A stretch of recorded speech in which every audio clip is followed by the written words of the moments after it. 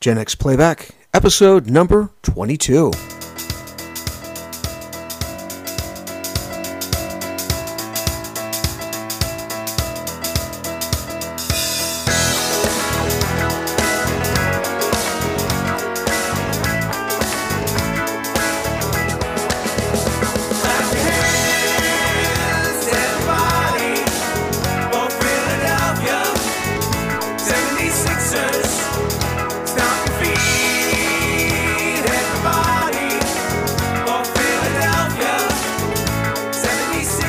All of our Philly listeners,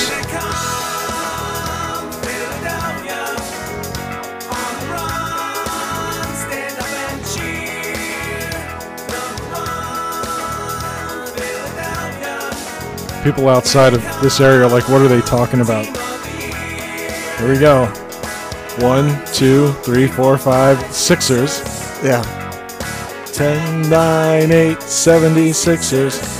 All right, so why am I playing this song? Yes, Scott, why are you playing that song? We want to give a shout out to one of our many listeners. And again, this is a very dedicated area that we have, and they are down in the great state of Louisiana. Now, what do the Philadelphia 76ers have with the great state of Louisiana? More specifically, Lafayette, Louisiana. They have been one of our first out-of-state listeners when we started the podcast back in last summer. Okay. So Lafayette, Louisiana has been around for a very long time on the Gen X Playback show. And so what does Lafayette, Louisiana have to do with the Philadelphia 76ers? No clue. Okay. Who was one of your favorite players as a kid growing up? Andrew Toney. So from the University of Louisiana, Lafayette, 6'3", God, number 25, Andrew Toney. He's from, went to school in Lafayette, Louisiana. So big shout out to Lafayette. Thank you very much. You've been with us since the beginning, and welcome to the Gen X Playback Show for those of you that may be tuning into us for the first time. Yeah, well, Scott always comes with information each episode that I don't know, because he's the one that goes in and looks at the numbers and the stats. And so I'm like you. I sit here and I'm kind of like waiting to hear what he's going to say, and I had no idea. That's kind of neat. I'm glad to hear that. Yeah, it's very cool. They I think they were maybe the third or fourth state that showed up on our analytics list. And just to repeat, folks, we have no idea outside of what town you're from. That's what he says. Yeah. So, we're not collecting data. It's what Spotify is able to give us. But we also wanted to, mention the fact that maybe some of you are tuning into our podcast on Stitcher for the first time. We just signed up with Stitcher a couple of weeks ago, and so far we've gotten a pretty good response from that. So we're trying to grow this little podcast, our little community. We're a big fish in a small pond. We are the largest podcast in Nessville, Pennsylvania, but that goes without saying. Nessville's not very big, folks. So we're glad that we can get all new listeners. And if you're tuning in for the first time or checking us out, hopefully you enjoy and stick around for a little while. Absolutely, and it's always nice that as we grow. I always like when Scott comes in and he tells us that we have a new state or a new country, and it's it makes me feel like I'm traveling, even though basically since COVID I haven't really traveled a lot. Yeah, and it just kind of lends to the imagination, and I guess that's part of what we're doing with the podcast. And Sean just talked about it right before we started recording here. Is we're trying to create some memories or bring back some memories for folks. And two new countries that just popped up, France and South Korea, are tuning in. So whether you're an American that is overseas and they're checking out the podcast, or maybe you're from those countries, but hopefully what we're talking about has a common denominator with what we're covering that you'll find interesting and want to check out maybe more episodes. Right, because we could have somebody in another country, maybe it's somebody that's a teenager, and they say, I hear about this great generation. I hear that they were at the forefront of pop culture and that they had the best music and the best movies, and we're going to talk about tonight the best fashion. Well, Tom Brokaw called the World War II generation, the world, America's greatest generation, for what they did in winning the war, and I don't dispute that at all. However, Gen X, in terms of technology and just it was such an explosion of the senses, and it wasn't just music, it wasn't just movies, it wasn't just television. There was just so much going on at once. It was just a great time to grow up, and hopefully we can convey that to many of you listeners. It was, and one of the things that we're going to touch on tonight, and as I said, we're going to talk about fashion, and it with all the 3 decades, the 70s, 80s, and 90s, that us as Gen Xers we were able to live through, and one of the big takeaways for me of just as far as fashion and visuals, because we were all about the visuals, right? And it was the colors. We embraced bright colors, probably more than a lot of generations. And I think it kind of speaks to who we were and, in a way, kind of who we are still as Gen Xers, and why I love the bright colors and the happiness. And, for me, so much of Gen X is that it was a good time. And Scott says about the memories, and that's, we're hoping we're going to spur some good times and some good thoughts and some good memories with you as well. The one word that probably sticks out in my mind is optimism. Yeah. It was a very optimistic time, especially for people our age. Right. Now a little bit older than us, obviously there was a time in the 70s where it wasn't the case. Correct. But we were little kids. Right. So as far as us, you Gen Xers listening out there, I don't know how savvy you were with what was going on in the world, but I didn't know a whole lot that was going on probably before I hit 6th, 7th grade. Yeah, I had, even though we lived during the Vietnam War and the Vietnam ending in 1975 with the fall of Saigon, you and I were both alive, but I didn't really even know what Vietnam was until, 10 years later. Yeah, and back in the 70s, there was the gas crisis. Mm-hmm. And the only reason, Scott, that I even know that there was a gas crisis was because our father, who had the largest tire store in Nashville, that's right, yeah, had a gas station where he sold those tires out of. And back then, you would have the gas lines. And so we saw the gas lines because our dad made us work there on weekends and after school. We had to pump gas, little 6, 7-year-old me out there pumping your gas and trying to reach up and clean your windshield. But so that's the only reason I even knew that there was such a thing as a gas crisis. Other than that, it was, pretty silly, happy times, cartoons and lots of sitcoms. Absolutely. So with covering music, going into detail, in great detail with our 70s performers last episode, Sean, you want to kind of turn things, a little bit differently again. You've gone through some interesting topics like toys, and we talked about movies and we've talked about TV. So you wanted to kind of step out into an area that I think every Gen Xer can identify with this particular episode. Sure, and the topic's fashion. Now, I kind of said at the end of the last episode, jokingly, that Scott and I are a couple of fashionistas, because we're not. Not at all. And but everybody has a fashion, right? Everybody has something. Everyone has their own kind of style. Now, for the two of us, we mentioned, if you want to go all the way back to our 16 Candles episode, you and I rocked what Anthony Michael Hall was rocking. Farmer Ted. Ted, primarily when he was on the bus, and then later on at the dance, because we went to a private school that required us to have collared shirts, right? So our uniform, not that we had a formal uniform, but the way you and I dressed through most of our days in school, we looked similar to how Farmer Ted looked. Yeah. Right? So we had the kind of collared button-down shirt, Oxford type shirt. We would wear jeans, usually Levi's, and then we would wear some type of sneaker. Yeah, and that's going to, when we start talking about maybe some of the fashion trends, we weren't the only ones that dressed like that. All of our friends did. All of our guy friends were in the jeans and the button-down shirts and sneakers.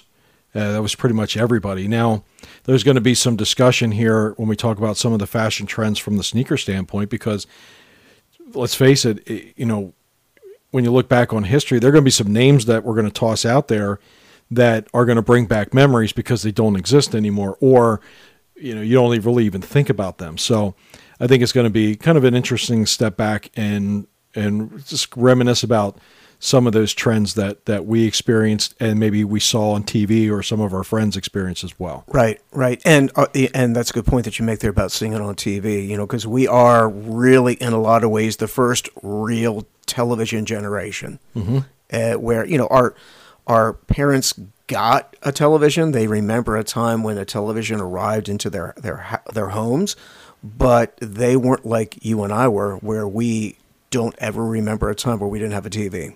Well, it was funny. I was at work yesterday, and we were talking about, we memorized what the TV channels were because we were saying something about the USA Network, and my coworker goes, "What channel? 29? 29, yeah. I said, well, ESPN was 25, MTV was 30. Yeah. And so we just went up and down. TBS was 32.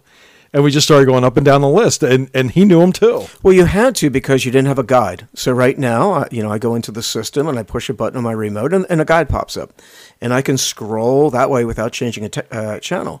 We didn't have such a thing. Yeah. So if you wanted to channel surf, even like in our family, before you had a remote, the remote control was Scott or I sitting next to the television, or you would stand there. I would. You didn't even sit. You would lean up against the bookshelf. Yeah, you got you got to have you got to be close. You got to take it in. And I think it was our accounting teacher, Mr. Rufinock, was impressed by the way that I could run a keyboard. And my training was the TV. It was nothing else. It was being able to flip through it because you had to hit the digits and then enter. We had a pad. Yeah, so you had to type it in and then hit enter. And we got to be pretty proficient with that. I think we could change channels at less than you do like 60 and 60 seconds if we had to. Here's something some of you Gen Xers will remember. So the early televisions had knobs. Remember that, everybody? Knobs. And you would flip through these channels, super fast. So if you were watching, let's say football, you may be watching it on CBS, which for us was Channel 9. So you're watching Channel 9, and then suddenly, there's another game going on Channel 5, which was NBC channel. So you'd have to go real fast, and you flip through, but let's see what's on ESPN, and then we flip over, and so Scott and I would wear the knobs off. We did. And we'd break the knobs because we would turn so hard and so fast and so often they got worn out, and we'd have to get a pair of pliers out so we could change the channel. Until Mom and Dad could go to the TV repair station and get new knobs. So. Right. And so eventually they got us a pad, which allowed, as Scott's saying, so now we could memorize what was out there, but we still had to manually punch it in. Right. Okay. All right, so that's a little background. So what we're going to do is we're going to go through the decades. All right, and so Scott has done a pretty good job of breaking down some different categories. So we're gonna systematically move through our childhood. We're gonna start in the 70s. Scott and I are, little Scotty, little Shawnee, are taking in all the fashion on the playground back in the day. So I'm gonna let you go through your categories, and then we'll kind of name off some of the things that we recall. Now we're obviously not going to hit everything, but this is going to be our memories. I think what I'll do is I'll start it off with the song, and then we'll kind of go into the fashion trends of perhaps maybe what you're visualizing from the band or maybe that era. Okay. All right. So we're going back now to the early 70s, and this is a pretty famous. What started out as a TV commercial ended up being a pretty famous song, and so. Now remember, at this point, we're coming out of the 60s, so the hippie culture is still very much alive. This is what I would throw my mother-in-law into, because she was very much into this, kind of a poncho. Everybody's carrying a guitar. People have long, natural hair. There's a lot of hand-holding going on at this time. Yeah. So it's very feel-good. Some sandals. Exactly. And this is where I think that the women have long hair, and so do the guys. Hair was very much... If I had to think about the 70s, I think probably the first thing that stands out to me is the hair, whether it's facial hair or what was on top of our heads.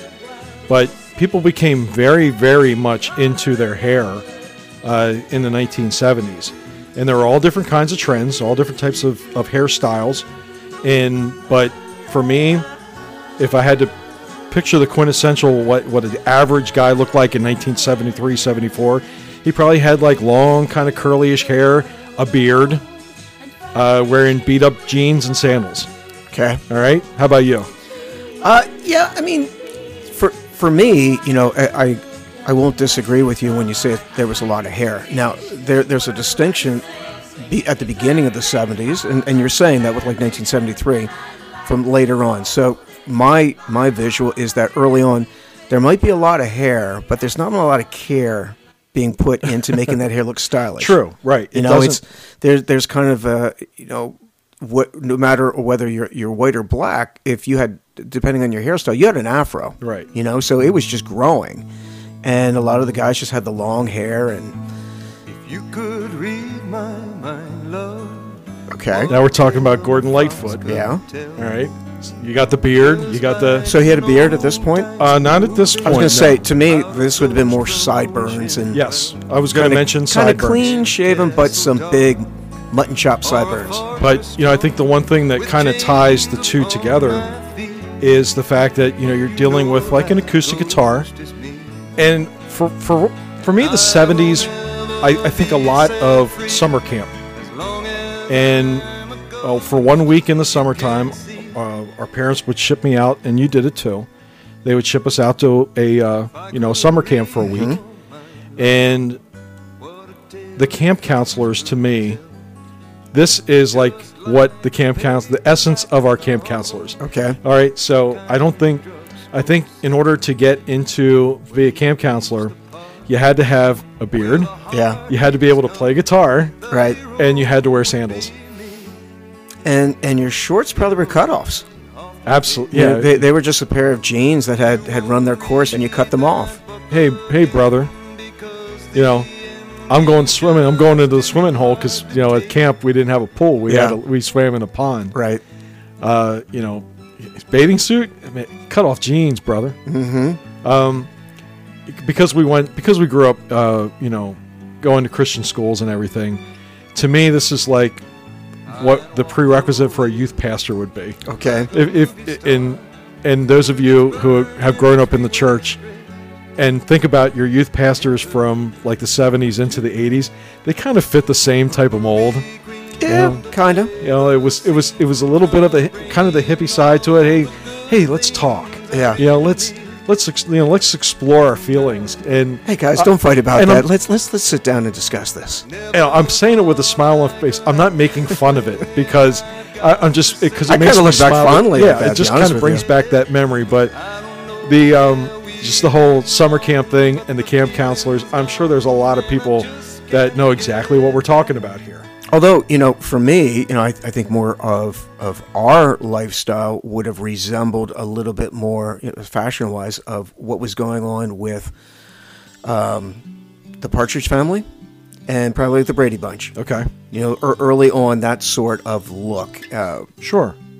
Yeah, and now we had, I know as a kid, and I've seen pictures of us as little kids, we wore very bright colored jeans, Toughskins.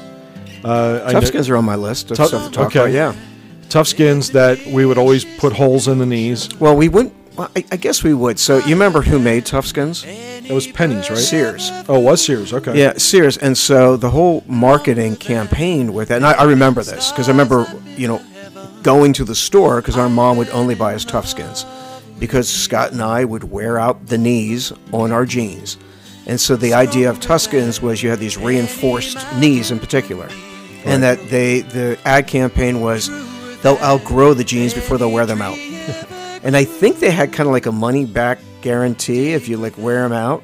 Well, maybe they did that at one point, but I know our mom started sewing patches on them because that was when she brought home all these patches and she was trying to sell us on it because we were so upset that you're putting patches on it, and we got to wear patches. Are you kidding me?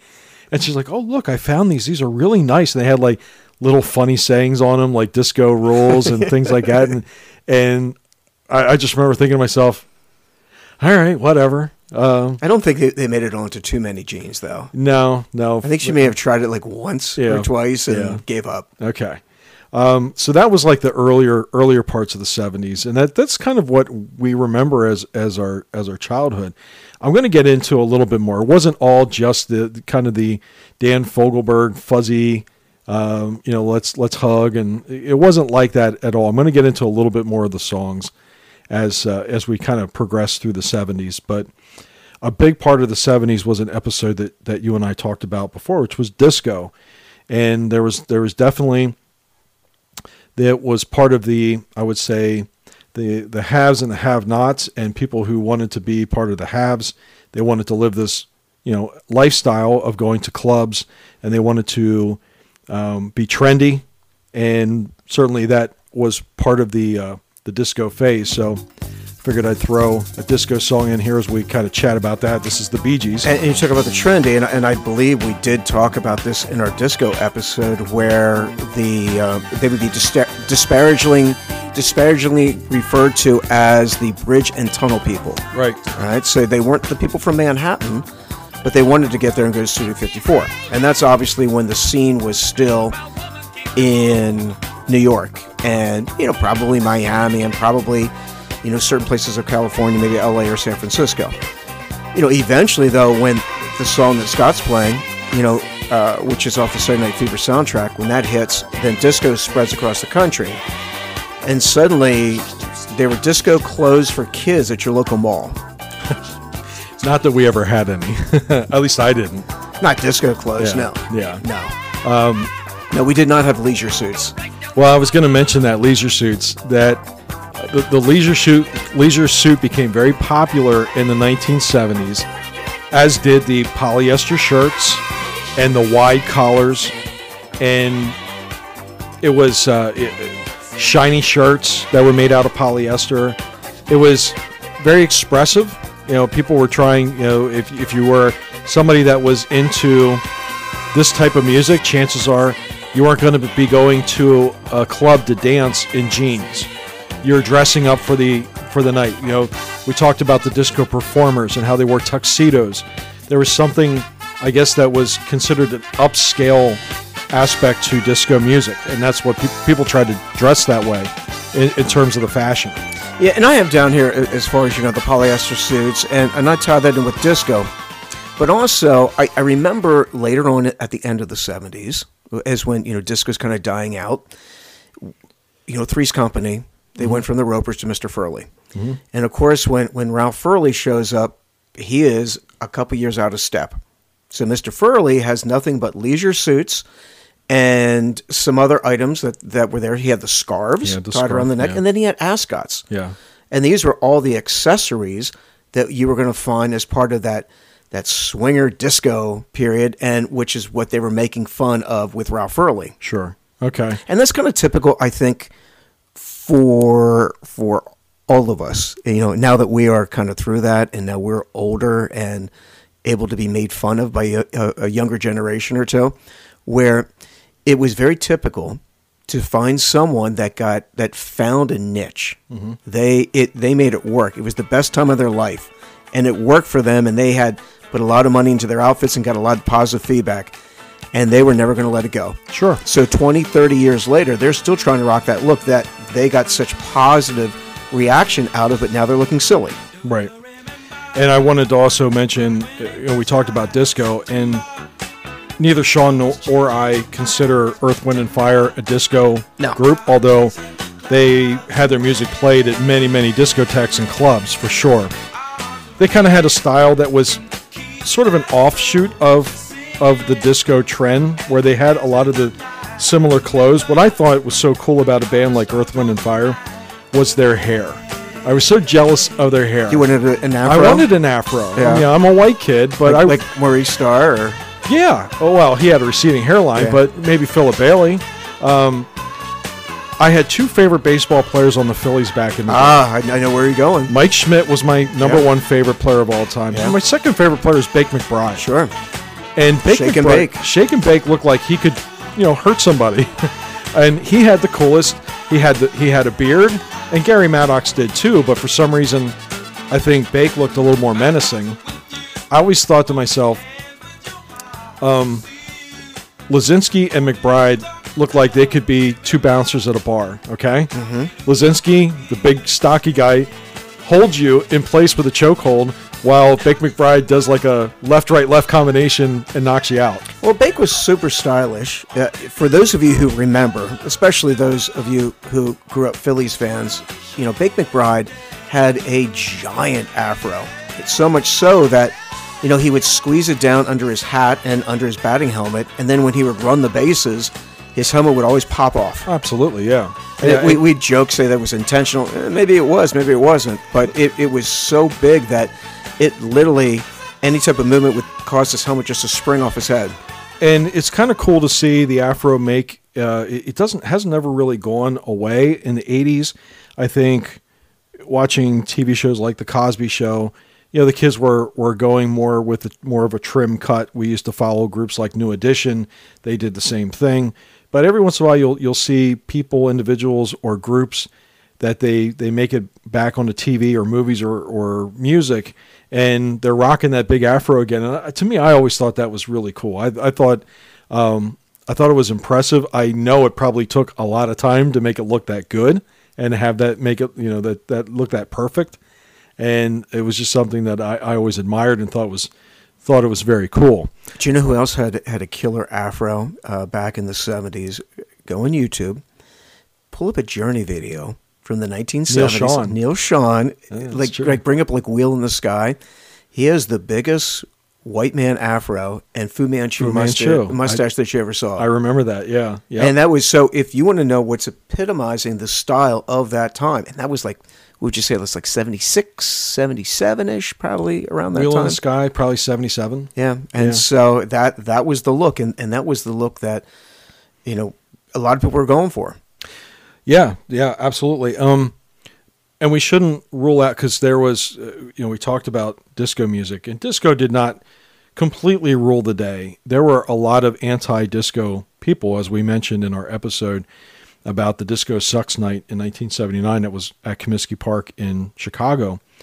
There was a big, big presence of people, and I would say the area that we grew up in Lancaster, Pennsylvania, was probably more leaned towards the hard rock side. Yeah, we had a lot of kids that walked around and were into the hard rock music, and I think you would probably hear this coming out of somebody's car stereo more than you would probably hear a disco song if you were pulling up to the Turkey Hill and somebody was getting out of it to go buy a slushie. Especially if they were driving a Nova. Well, that was Rick Springfield's Human Touch, to be more specific, but Sean knew where I was going with that. Although, there was definitely a specific kind of person and how they looked that attended the hard rock concerts. It was definitely more of a dressed down appearance.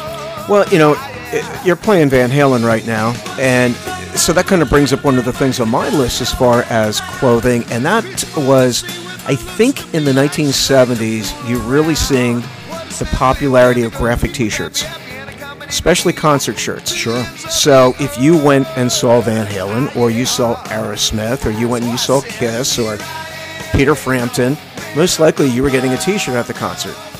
It was something to be noticed with a concert T-shirt on. Right. Especially by somebody who admired the band that you went to go see.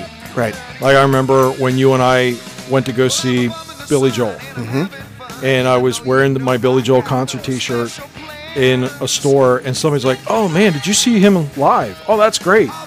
And it just kind of drew attention to you, and you kind of felt a little cooler. Yeah, yes, I was, as a matter of fact. And so, yeah, it was kind of neat to.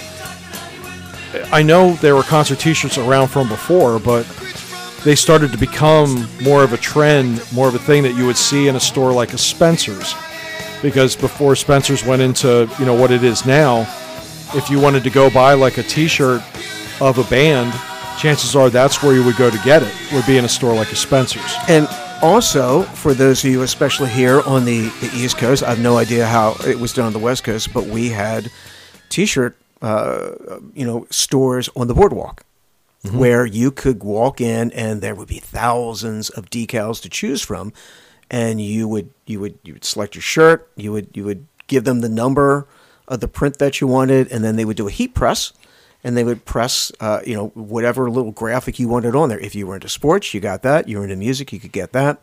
If you were into, a Pepsi Cola, you could get a T-shirt that was pressed with a bottle of Pepsi on it. So I just think that while there may have been some of that before, I think in the 1970s is really when you saw kind of an explosion of that where, at schools, or especially in the summertime, you would see a lot of people walking around with their graphic T-shirts. So, the typical kid that you went to school with, what would you say you would see on them in the 1970s? Like, what was on their feet? What were they wearing? What era? Like how early? You want to go early? I would say go late 70s. Like, in late 70s, you're going to school. What would the average kid be wearing? Well, jeans, obviously. So you're in the late 70s. You're probably starting to wear sneakers. Early on, I would say that sneakers weren't we didn't have the influence of the major sneaker brands. Correct. In the 70s. The big place that we would go for our sneakers was Kinney's. The Great American Shoe Store. Great American Shoe Store, and they had a brand called Kinney NBA. Yes, right? That's right. And so Kinney NBA didn't have 3 stripes like Adidas; they had 4. Or was it 5? I think it was 5 because there was another brand that had K-Swiss. 4. And what I got from Kinney was not the Nike swoosh; it was the upside down swoosh. And because we weren't, our parents did not let us get Nikes until I think we reached a certain age. Well, and this was kind of typical, I think, of a lot of kids in the 70s where, once again, we did not have the sneakers the way they are today. They weren't quite the athletic footwear that we now have. So kids would wear dress shoes to school, especially in elementary school, and you'd wear Kinney shoes, which were kind of casual dress shoes. Right. They were lace-up dress shoes. Right. They were leather, but they weren't necessarily the type of leather you were going to polish. Sure, and they were known as a durable shoe. And that's we would go at the beginning of the school year every year, you and I, and we would be our mom. We kind of pick our shoes for the year, and I'm assuming Kenny was probably running some type of special where you buy like 2 back to school, get the other 1 half price or something because.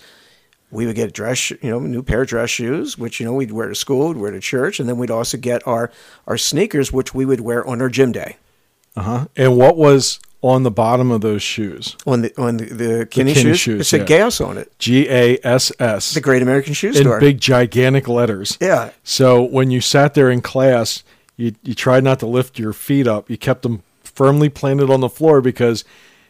kids being kids, they see gas underneath on the bottoms of your feet. You're going to get teased. So a story about that. So we, initially up until 3rd grade, we went to public school, and then 3rd grade we switched over. We went to our private Christian school that we ended up going all the way through. And I remember my first day. I'm sitting there, and we're kind of together as a group. First day of school, and I had my foot we're sitting down like the mat area, and I kind of had my foot sticking off to the side. And one of the kids, Chad Stalsus, he sat over there and he literally started tracing the gas on the bottom of my shoe with his finger.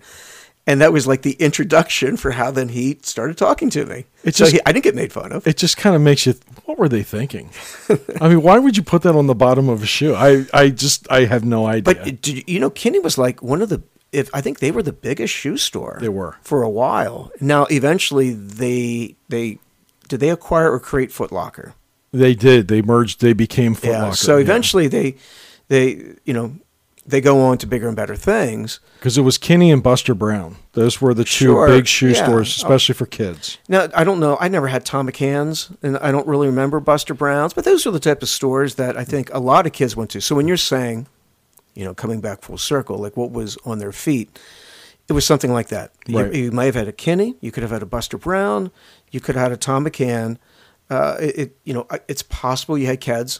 Okay. Possible, but I don't remember a whole lot of kids, where we were at, having different shoes. All right, so that'd be on your feet.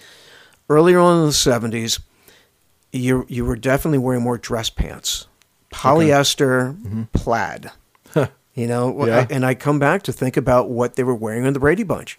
Yeah. That was kind of what the kids on the Brady Bunch had is what we were wearing, and the kids in the playground were wearing as well. Yeah, I think our parents, or moms more specifically, probably watched the Brady Bunch, saw Bobby Brady, and decided that's what our kids are going to look like. Well, here's what happened, and you remember this. So our mom had a friend who had kids who are a little bit older than us. Mm-hmm. And so as a result, when they would outgrow their clothes, Mom would get a big bag of clothes given to us from her friends' kids, and then they would, they would come over to our house, and then so we would get like a year-old fashion from that family. And you Gen Xers know the fashions changed pretty fast. Yeah, and we were always a step behind, I think, in terms of but as a little kid, I didn't think about that. Fashion didn't become a thing for me until early 80s for myself. Right. Well, for me, it was kind of like junior high. So when you're talking about, so you asked me what was it like in the late 70s. Yeah, to me, I'm starting to become a little more aware of fashion, a little bit. And I got to the point where when Nike kind of became a thing around 1980, 79, 1980, in that realm, I went out and I mowed lawns so I could come up with my own money, because now I wanted to buy my own shoes. Yeah, I remember that being very important to you.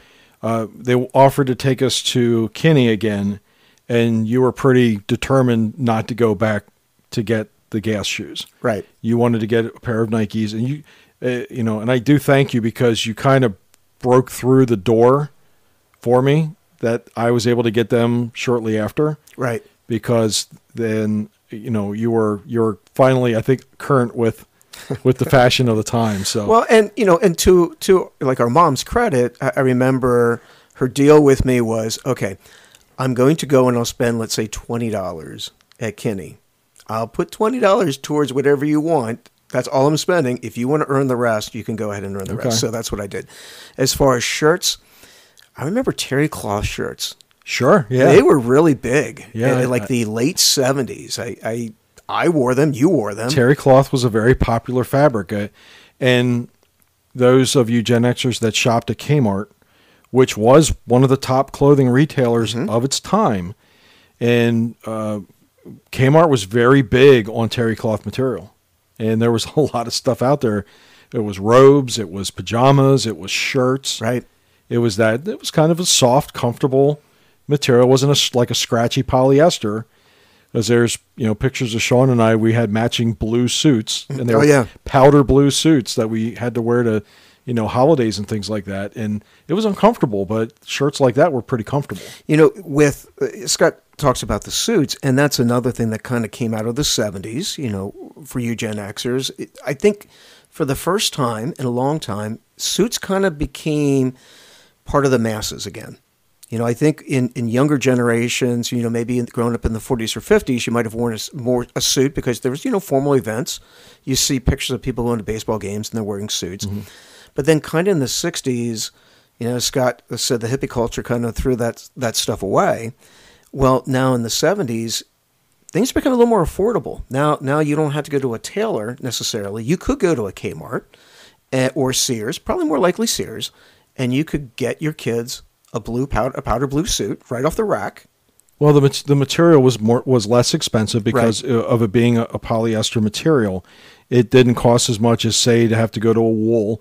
It was lighter than wool. Mm-hmm. So you could kind of run around as a kid and play in it, and you wouldn't necessarily like start sweating in it, or it was a little more comfortable to wear. Not that we enjoyed wearing suits. We didn't, surely. We took those clip-on ties off as quickly as what we could. Yes, we did. We did have clip-on ties. One other band of the 1970s that I do want to acknowledge, even though I can't say I ever saw anybody that was into, the punk rock age in our town. But there was definitely a punk rock group out in the world, whether it was in Great Britain or in the United States or in other countries in Europe. We were talking about the spiked hair, leather jackets, studs. It was kind of a tough culture mentality. And so that was a look that for, a period of time and still makes its way back and forth in the in the essence of culture today. Well, I don't necessarily remember seeing people walking around school or on the streets in our town with mohawks. You definitely started seeing it as part of pop culture. And yeah, I know that the safety pins became a thing. I don't know that I ever saw anybody in person at that time with a safety pin stuck through their skin, but you would see safety pins on jackets. You know, somebody might have a jean jacket. Yeah, that's true. And they would put safety pins through it, and then you kind of knew if they were a punk rocker. Sure. Yeah, that's true. Yeah, they would maybe write on their jackets. They'd take a marker, and they would scrawl whatever band that they were in. Yeah, typically it was the Ramones. That's why I picked this particular song. But I mean, we wouldn't be able to do our generation justice if we did not include the punk rockers, because there were quite a few of them out there, particularly in certain cities around the world. And also, I would say footwear, because they kind of were the Doc Martens. Yeah, I was thinking like combat boots. Yeah. I mean, I guess I don't know if that was the right brand, but I know Doc Martens eventually become really popular later on. But whatever they were wearing kind of this combat boot, Doc Marten style boots at the time, and it did influence fashion. I mean, it was, while it, just like disco might have started at some point, and then it kind of trickles its way out when the rest of the world starts to embrace it.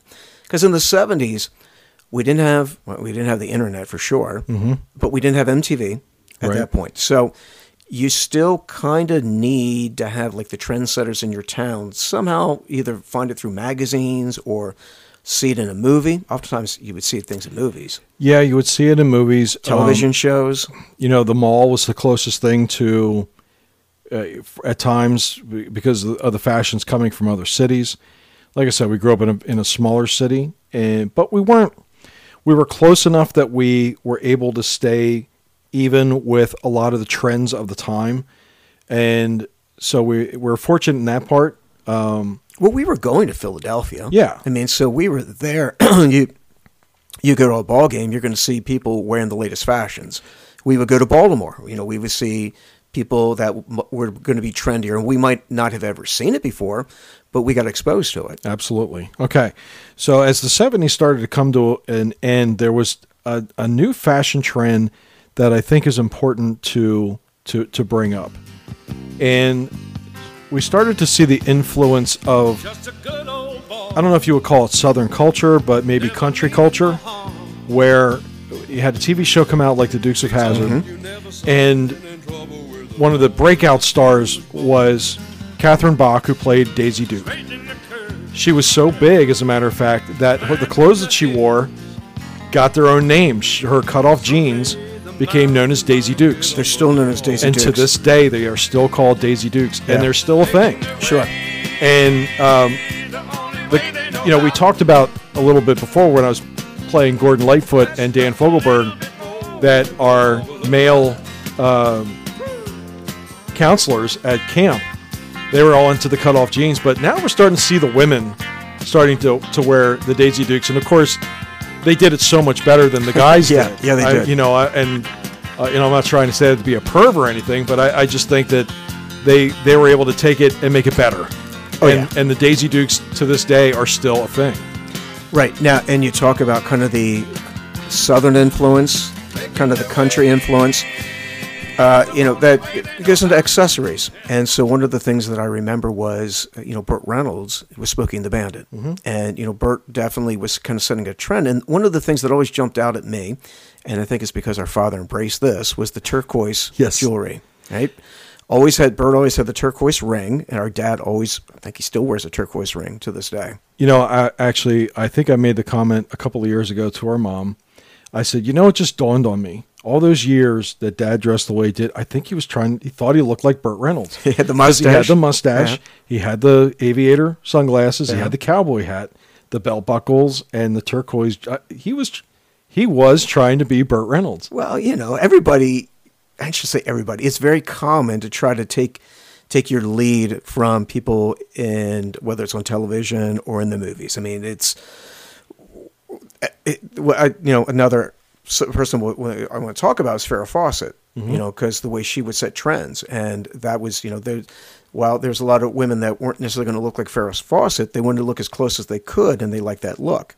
So that look that Dad had at the time, you know, with wearing the vests and the cowboy hats and the mustache and the turquoise, there's a lot of guys going for that look. Oh, sure. He wasn't the only one. I mean, Burt Reynolds was cool. Burt Reynolds was admired by men and women all over the world. Yeah, absolutely. And you talked about Farrah Fawcett and the hair. Yeah. With hair really started to take on a greater importance, I think, than the generations before, particularly baby boomers. You know, the hippies, they were about growing their hair out, but they weren't necessarily about the grooming part of it. Now you have these TV and acting icons to come in. Now it's all about the hair. And you have, you know, I think really for me, one of the first actors that stood out to me known for having like the perfect hair was David Cassidy and the Partridge Family. Sure. And, you know, it was parted down the middle. And then it was feathered. Yeah, it was blow dried. It was feathered. He probably had some hairspray on there. Very well cared for. Well, now, you know, as you start to get into the middle to late 70s, the hair seems to, you have Charlie's Angels, and they have the big, but the beautifully done feathered hair. You know, the actors, the guys are starting to do the same thing. Sure. Randy Travis from WKRP in Cincinnati. Andy Travis. Oh, Andy. Yeah, Andy Travis. And yeah, I mean, it was thick, it was voluptuous, parted down the middle, and feathered. And I know I parted, you know, as I got a little bit older, parting your hair down the middle was still a thing in the 80s, and probably for a good part of the early 80s until 84, 85. You know, I'm still parting my hair down the middle, and that was. I'm not ashamed to say I had a blow dryer. I still have a blow dryer. What are you talking about? A hair dryer. And you know, I think one of the funniest, again, so you guys learn a little bit about Sean and I, is our dad was a member of a hunting cabin, and he'd been friends with these guys that he hunted with for, you know, 20, 30, 40 years. And we used to go along and go to the cabin. And I remember one time I'm after I got done taking a shower, I pull out my hair dryer, and, you know, I'm in there and, you know, doing my thing. And I opened the door and walked out, and I had all these eyes that were like daggers on me, like, what are you doing? And so needless to say, a lot of Dad's friends were farmers. Yeah.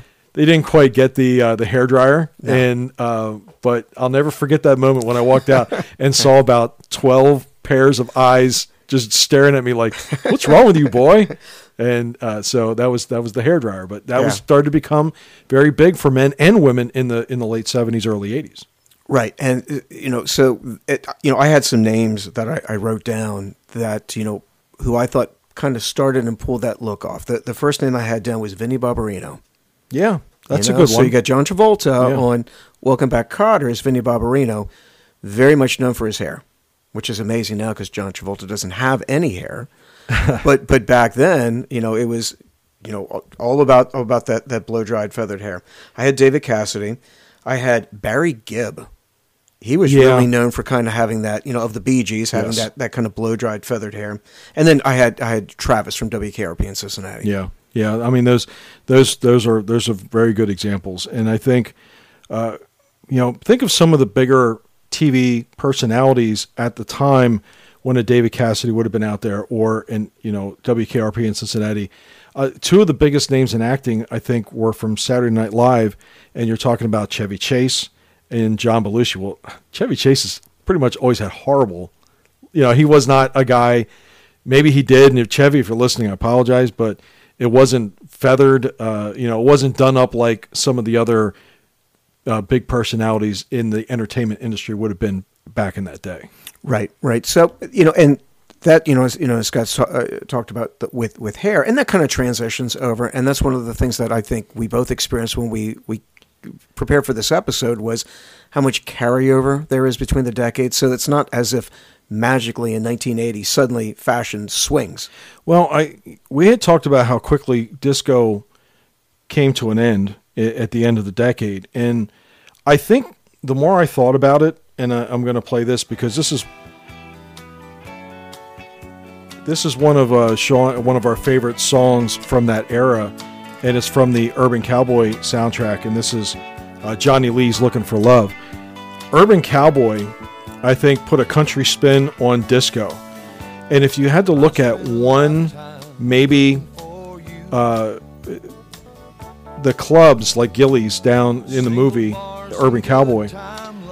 Now the Cowboys are going to these, instead of doing disco music, now they're dancing to country music. But instead of getting all fancied up in expensive polyester outfits, they're wearing designer jeans.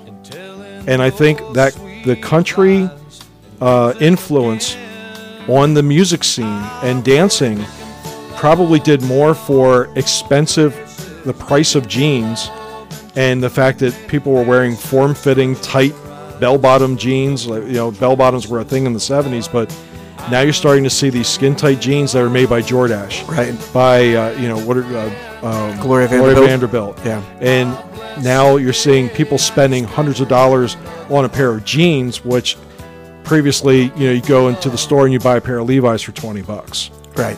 So I think that the disco era kind of transitioned into this country music but I think the fashion part of it is in the look that came out of this movie. And that was to the point I made a little while ago about, with, people taking on maybe like a bit of the Burt Reynolds look. I think movies are always going to be influential.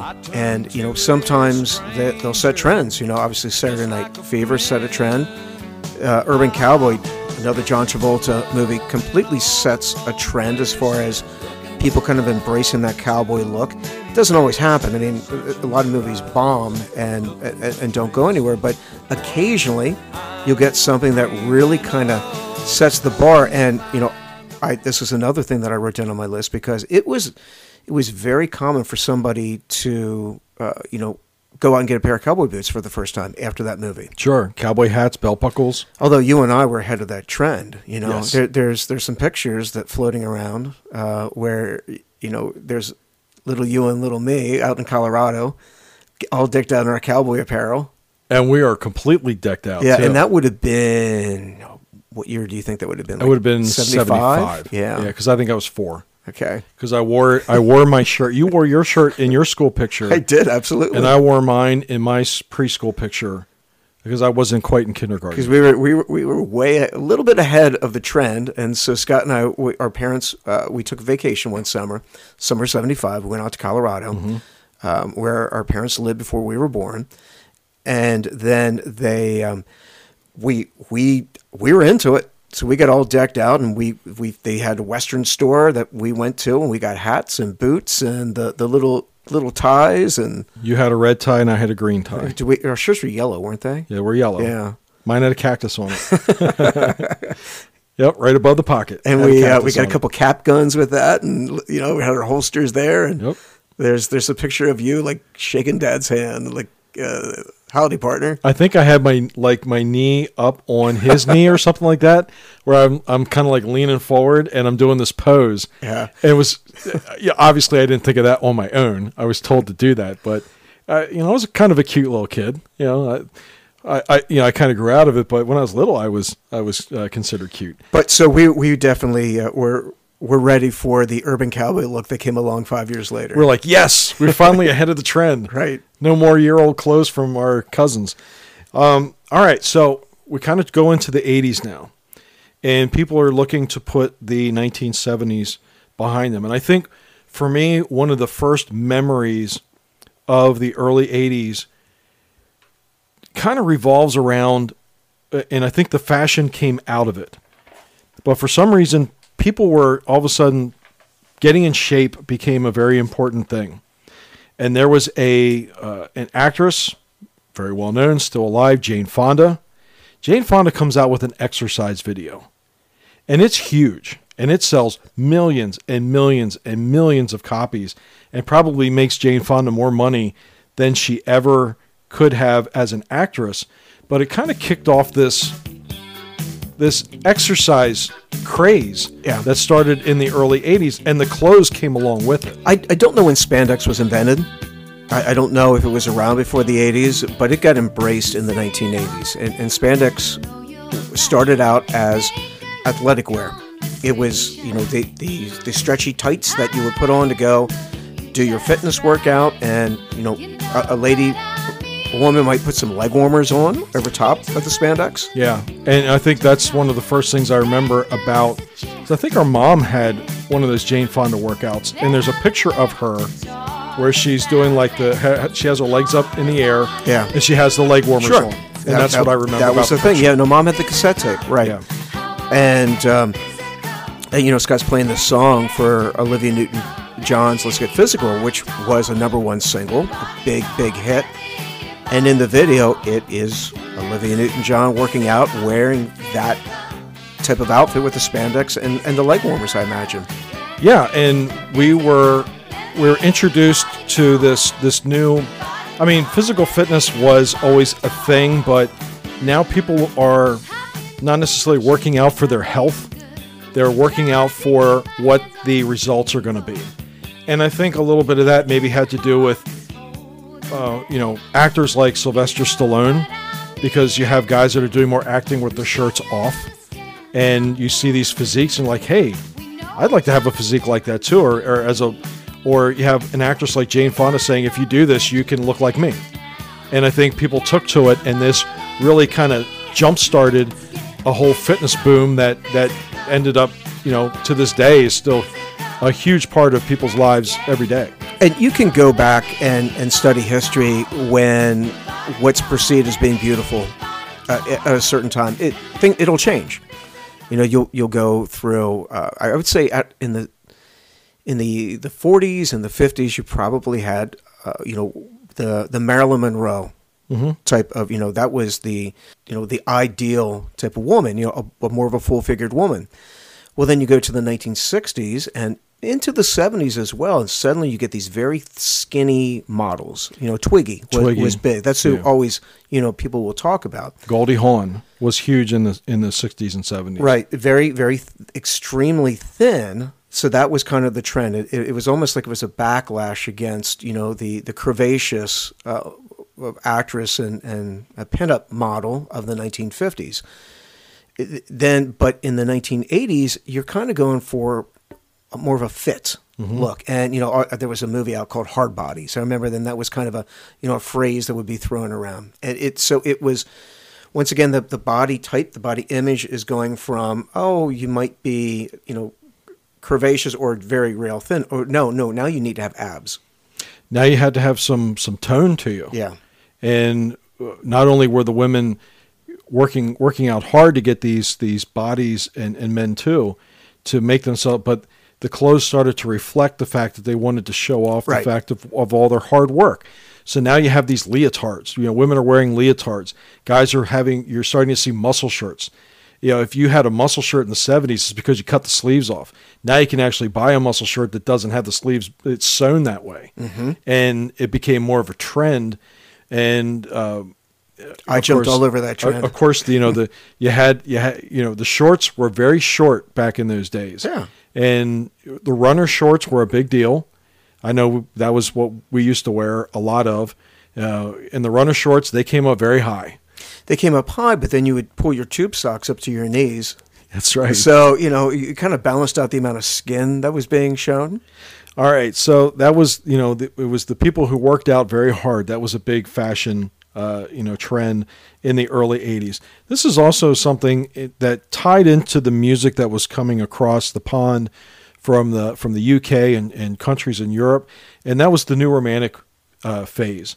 So you're talking about, and these musical acts, to me, they were fascinating because they had an artistic side to them that I think they had to teach American bands how to be artistic in their look and their just how they approached music. Not only are you hearing a different sound in the music that they're playing, but they're bringing a whole new look this way. And this is the music I'm playing here is A Flock of Seagulls, which is one of the more famous hairdos. Not that people copied it, but you kind of get the idea that I'm going in, is that they went very avant-garde with their it was sort of a combination of a punk look with preppy undertones. They wore their hair differently. They would have long hair, but they would shave one side, and it was just a whole unique look that, for me as a kid, and I'm seeing these music videos for the first time, it blew me away. I was like, wow, I didn't know people could look this way. And you know, I think that the big takeaway from what you just said is we had music videos. So while there may have been fashion trends coming and going in the clubs, I'm sure David Bowie in the 1970s had some avant-garde hair and outfits that he was walking around in New York and London with, but we never saw it. It didn't make its way to mainstream. But now, with MTV in particular, it's completely mainstream, where a couple of 5th and 6th graders suddenly know exactly what you're talking about when you say, hey, what do you think of the hair stuff and the guy from Flock of Seagulls? And it was MTV where I saw really for the first time men wearing the stud earrings. Yeah, they would have their ear pierced in the one ear. Right. And that was a lot of, I think the first time I ever saw it was Gary Newman's Cars video. Okay. And he had his ear pierced. And that was really the first time I saw a male with his ear pierced. And then you go fast forward maybe 2-3 years, and a lot of the musical acts had pierced ears. And, I pierced my ear later on in the 80s myself. So it's definitely started a fashion trend, which was male pierced ears. Now, guys, at the time in the 80s, they didn't pierce both sides. They pierced one ear. Correct. And that, I think, in the mid to late 90s is when you started seeing guys pierce both ears. Right. But prior to that, getting your ear pierced was considered a little bit of a risque thing for a guys like, hey, he's a rebel. Yeah. Because think about that video for Gary Newman. He's wearing a suit. He has a very short haircut, but he's got his ear pierced. So it makes him edgy. And that's kind of the approach and one of the fashion trends. But this whole new romantic period brought a whole lot of looks to what we were able to visualize now that we could see it on television on a regular basis. And, as I said, these movements have been happening for a while. They primarily in the big cities and the clubs. And not only are we now aware of it, but I think depending where you would have gone to school, depending whether you were in high school, there definitely, I'm sure, there were people trying to pull off the look, walking around school, even at our school.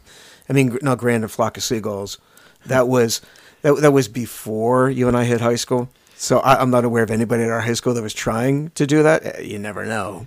Come on, one of the best scenes in The Wedding Singer with Adam Sandler is where he's at the airport, and the guy says, hey, you like a flock of seagulls? And he says, I can see you do. Yeah. All right, so there was another big, and the next song that I'm going to play really more represented how Sean and I grew up in the early 80s. And I'm going to kind of focus a little bit now on the preppies. So preppy became, for a period of time in 1982, 1983, was a big deal. And where the Europeans brought the new romantic, and it was sort of that take on punk rock. I think a lot of American bands were rejecting the disco from before, so now they're dressing neatly. They're wearing suits, and they're wearing jackets. Their hair is a little shorter. I'm playing this song. I'm surprised. The Greg Kinn Band is your representation of preppy. Well, what made me think about preppy, and I'm thinking about what I would consider the California look. Okay. And I thought the video for this... He's wearing like his wedding tux and Vans. He's wearing Vans. Checkered Vans. Yeah. So to me, it was like the preppy look became the collared shirts kind of made its way back. You had the short golf shirts, Izod. Alligator shirts were quite the rage. Scott knows this. I was really into the alligator shirts. And so for shirts and sweaters. In fact, even my senior year, I found a photo. I actually found my high school ID my senior year. Okay. And I'm wearing an alligator sweater. Okay. Was it red? It was blue. Oh, okay. I thought you had a red one too. I did. Well, our parents raised 3 kids, and our mom didn't start going back to work until I was about 10. So now all of a sudden she's working full time, and our parents have a little bit more disposable income. So our mom decided to turn Sean and I into dress-up dolls. And there was a store in downtown Lancaster, not Watt and Shan, but it was just like a men and boys clothing store that sold alligator clothing. And I remember I went in there the one night and I came out and I had like 5 different color alligator shirts. I had a pair of alligator shorts. I think I had asked before for like a sweatsuit, and I had gotten this alligator. It was like a nylon material, so it was like nylon pants and a nylon jacket, which folded up and zipped into a pouch, mind you. Oh. Yeah. So that was, that for a time, that was very, very big. One of my favorite TV shows during that time was a show called Silver Spoons, which had Ricky Schroeder in it. And Ricky was about my age, and that's exactly, it was that preppy phase. It was the early time of Reagan, and people were starting to make some money. And you had these lines, like I said, starting with the designer jeans. Now all of a sudden, you could buy a golf shirt or, just a regular short sleeve shirt with a collar.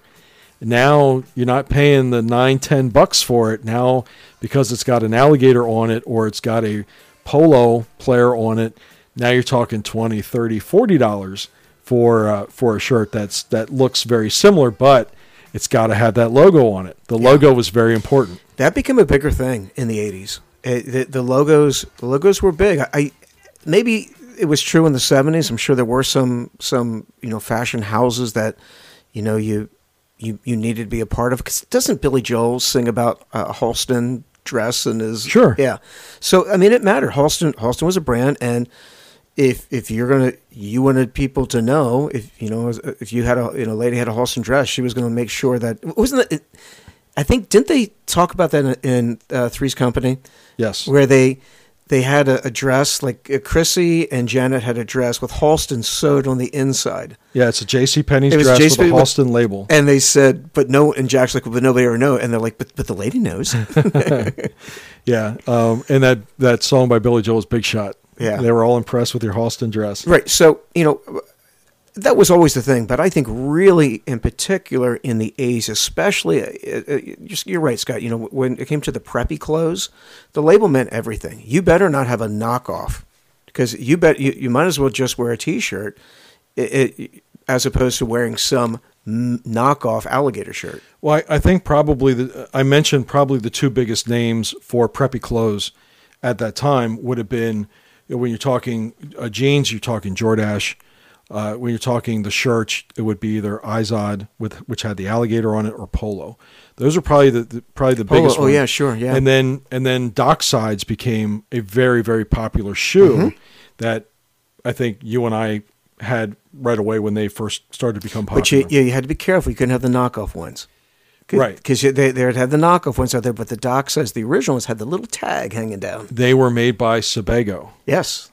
Docksides by Sebago. And that was, you had to have that. And they were running about $40, $50 at the time, which by today's exchange, you're probably looking at over $100 shoes. Right. Yeah. All right. We were knucklehead little kids putting pressure on our parents to buy us fancy clothes. I think Mom understood a little bit more than Dad. And, Mom growing up had a little bit more of an eye towards fashion. Our Dad, outside of, wearing cowboy hats and turquoise jewelry. Right. Yeah, he found his lane and he was happy to stay there. Right, well, that's right. He was not looking to advance beyond that. And, I think between the 2 of them, Mom was definitely somebody that I think she was a little bit more concerned with making sure that we were happy with the clothes that we wore. Right, yeah. All right, so I'm going to point out the next one, and I really can't say I ever saw anybody trying to copy this individual, but make no mistake that the fashion influence was felt based on what Michael Jackson wore. I can't say I've ever saw anybody wear a jacket like what he wore. I know they spoofed it in other movies and shows. And the fact that he wore one glove. Did you ever know any kid that wore just one rhinestone glove? No. Okay. No. But I did already back during the 80s. I saw a kid already try to pull off like the leather biking gloves. You know, the fingerless leather gloves that just strap. I saw some kids wearing those around. Now, what I saw kids wear, Michael Jackson, one of the things that he had was the really short pants, like they kind of rode up the leg. Floods. Yeah. Yeah. And floods became a very popular thing, I think in part because of what Michael Jackson You kind of showed off the socks. Right. So, but as far as the overall look, but this trend, much like a Boy George from Culture Club. Nobody was pulling off the Boy George. Yeah, exactly. But I mean, it was when I say those names, you can automatically imagine exactly what these guys were wearing at that time. In the 80s, didn't the Coca-Cola shirts also kind of become a thing, or was that 90s? That really started to take off in the 90s, I think. Maybe it was late 80s or so, but I can remember that kind of falling in with the Izod and the polo as well. Well, I had mentioned, Spencer's was the place where you would go to get T-shirts like that. You know, if you wanted to, one of my friends who couldn't have named a single Grateful Dead song bought a Grateful Dead T-shirt because it was the Grateful Dead and he thought it was cool. Right. So, those types of shirts, those nostalgic type shirts. Well, I'm not talking nostalgia, but they had like they were almost like the rugby pullover shirts. Yeah, sure. Okay. Yeah. Which Amy mentioned, she's like, you got to talk about rugby shirts because they were very, very big. And I had a rugby shirt. Were those Gant? Yes. Okay. Yeah. Okay. So, Sean, we talked about someone like Michael Jackson whose clothes were very recognizable, but yet I don't know if anybody that particularly tried to copy what he wore. This next artist was copied all over the United States and probably all over the world based on how she dressed. She became a global icon based on the clothes that she wore. As she would have capitalized on maybe some of her fashion sense, she'd be even richer than she is now. And I'm talking about Madonna. Is that possible? But Madonna, when this song came out and when her look hit MTV, I didn't know of any guy that tried to look like Michael Jackson. I went to school with about 10 girls that tried to copy the way Madonna dressed. We talked about it in our episode about Ladies That Rocked, where Scott brought up about how in the movie Fast Times at Ridgemont High, there were multiple girls that had the Pat Benatar look. Mm-hmm. And that would have been, a couple years before we were in school. Obviously, that's early 80s before we hit high school. But he is 100% right on the mark. The Madonna look was definitely copied, and I'm not going to lie, I liked it. Sure. I think that was something that really transitioned well into regular, where I thought the girls looked good. And I think the cool thing about it was fashion in certain ways. We talked about the preppy look. Sometimes you're sinking a lot of money into it. Yeah. But I think what probably made the Madonna look different than just about any other fashion trend is you could do it and not spend a lot of money. You could kind of go to like a thrift store. Which is what Madonna herself did. And that was kind of the look. It was kind of a shabby chic in a way. She might have a jean jacket and then put a scrunchie in her hair with a big bow. And, it was, she'd, have some big jewelry, some big earrings and some bracelets. And then, she might have like the gloves. I mean, she kind of had like these, I don't know, with the laced gloves that she would wear. A lot of lace. You would see girls with that. Lacy bows. And it was, so there were, I guess there was a lot of materials that were being used that you would consider like had a high feminine quality to them, and a lot of accessories. Yes, a lot of accessories. It was more so than the outfit. Where I would say in the 70s, if you were a lady, you might have a jumpsuit, and that was the main focus, was the jumpsuit, and maybe you would have a necklace and some earrings that kind of offset that. But the Madonna look in particular was having as many accessories on as possible. One of the things that I remember about Madonna that I think about when I think of Tom Cruise back in the day are the sunglasses. Yeah. And they were really two of the first people in the public eye that I can remember, from one being male, one being female, that used the sunglasses look as part of their look. Mm-hmm. And I know Tom Cruise and the movie Risky Business really catapulted the sale of Ray-Ban sunglasses in particular. And Ray-Bans became a name much like Oakley in the 90s, that, they were the must-haves, was Ray-Bans. Ray-Bans are still big to this day, but Sure. they were, you were trying as a kid, if you couldn't afford Ray-Bans because they were $100 back then to buy, and if you're a kid, you can't afford that. So you go out there to the sunglass store and you try and find something that's as cool. And I remember there was one summer where Sean, our family and our cousins all went to the beach at the same time. We stayed in the same house. I remember walking on the boardwalk with our cousin Bud, and we walked to the sunglass store, and I was going to try and find the coolest pair of sunglasses. The Sunglass Hut. I think you're right. Yeah. Yeah. And it was right on the boardwalk. Yep. I bought a pair of Ferrari sunglasses. Mm-hmm. And I thought, well, this is cool because they fold up. I was going to say, did you get the kind that would fold and go in the case? They fold, and they had just a little handheld case. Yeah. I thought, hey, that's cool. They're kind of like Ray-Bans. And unfortunately, and I think the people in Ferrari knew that if you turn that hinge or fold that hinge about 20 times, it's going to fall off. So, that pair of $7 sunglasses kind of gave me about $7 worth of eyewear. But Ray-Bans were, if you could afford it, that was the sunglasses that you had to have. Oh, yeah, absolutely. It goes on even beyond that. You're right. It kind of started, at least for us knowing about it, was with Tom Cruise and in Risky Business. Madonna Corporation. It really gets humongous when we get into Miami Vice, and Don Johnson really, I think, brings the Ray-Bans to prominence. Don Henley sings about Ray-Bans and Boys of Summer. Right. And I think I'm going to also bring in our next group of fashionistas that came in at this time. And this was a huge, particularly in the cities. I'm talking about breakdancing. Mm-hmm. So what we're listening to now is the song Breakin' from the movie Breakin', and this is Ollie and Jerry.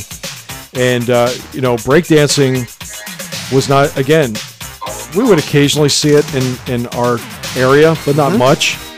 And I would just watch with wonder at how unbelievably skilled. Why isn't breakdancing? It's got to make a comeback. It has to watch how people could dance like that. But this brought in sunglasses and parachute pants.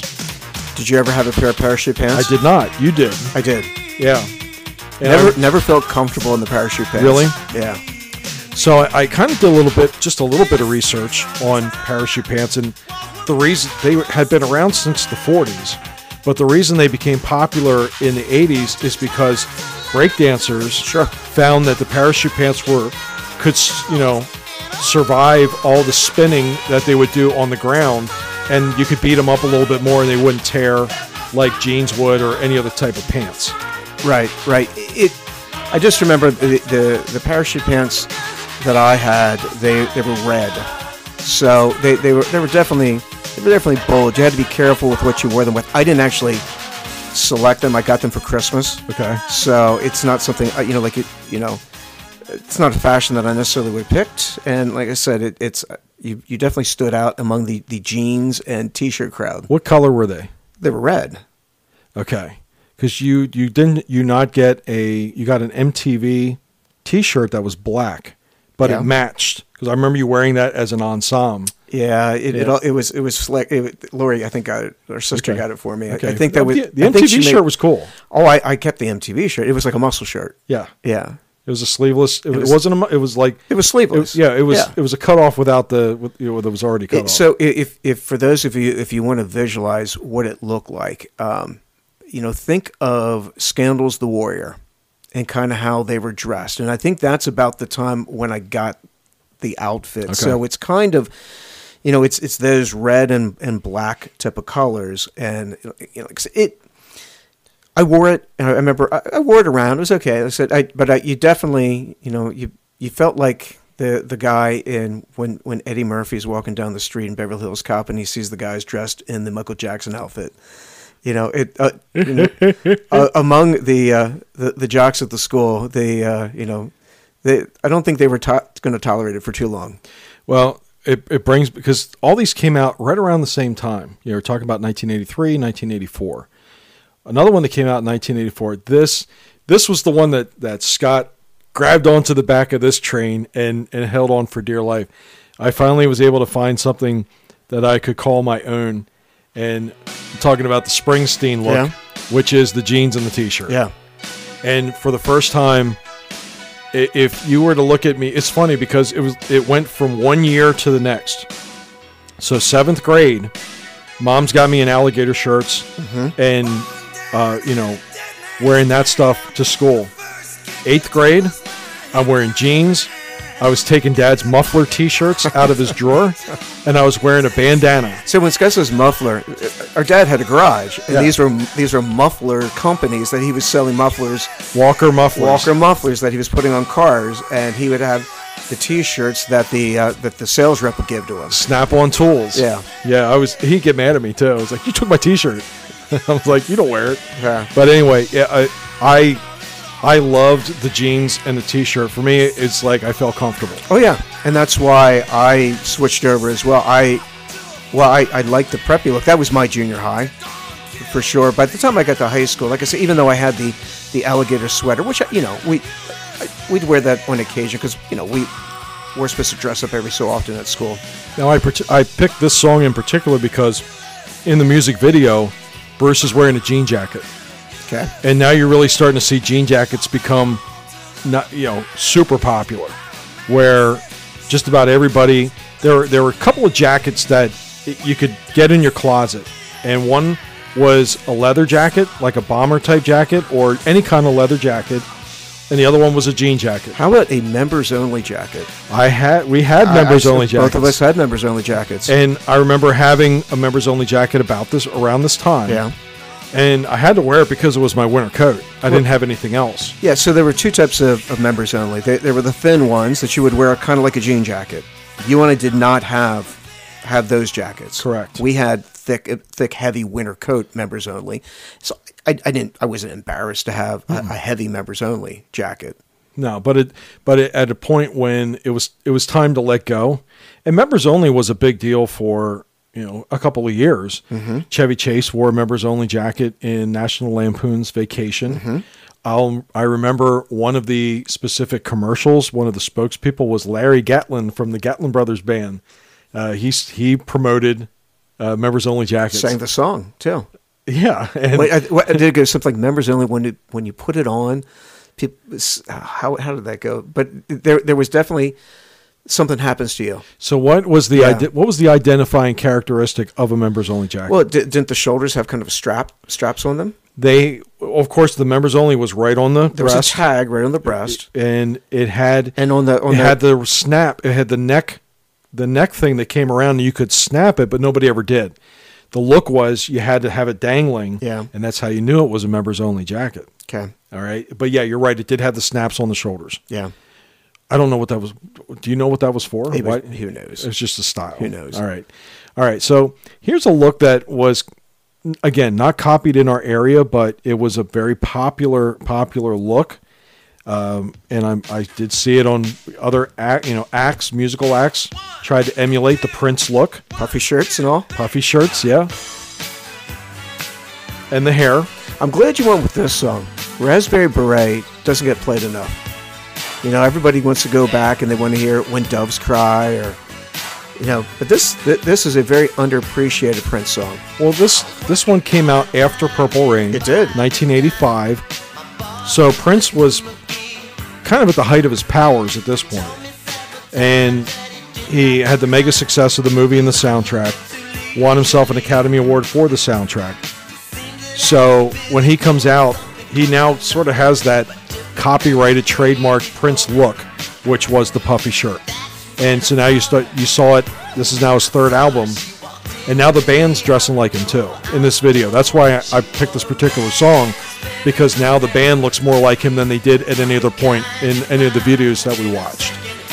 I don't remember anybody trying to pull this off, at least at school. No, not at all.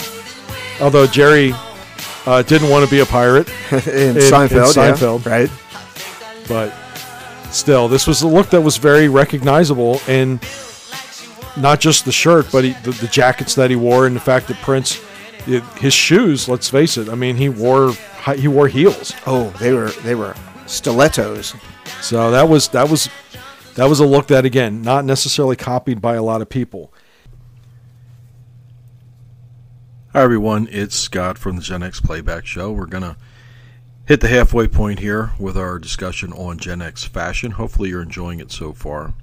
And we're only scratching the surface right now, as you are well aware. I mean, there's so many more things out there that stand out or have stood out to you in your own personal lives. And Sean and I are just kind of giving a little snapshot as to what we experienced as kids growing up.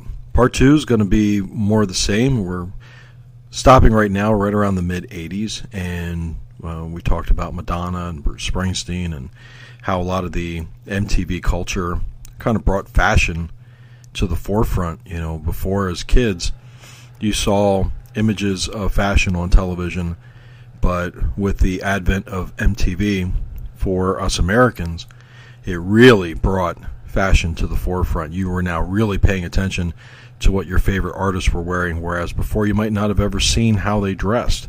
Sean referenced David Bowie earlier in this episode and said, you know, how David Bowie dressed in the 70s. For young kids like ourselves, we never saw it. It's a good perspective for us to look at. So Sean and I really want to say thanks for tuning in to the Gen X Playback Show. We enjoy putting this on week after week, and hopefully you enjoy following along with our topics. We like to kind of go around all over because Gen X had so much to offer for us as people that lived in that during that time. And if you didn't grow up in the Gen X era in the 70s, 80s, or 90s, hopefully you're learning a little bit about the culture of what we had growing up as kids. So thanks again for tuning in for the Gen X Playback Show. For my brother Sean, I'm Scott. Thanks for listening, and we'll talk to you next time. See ya.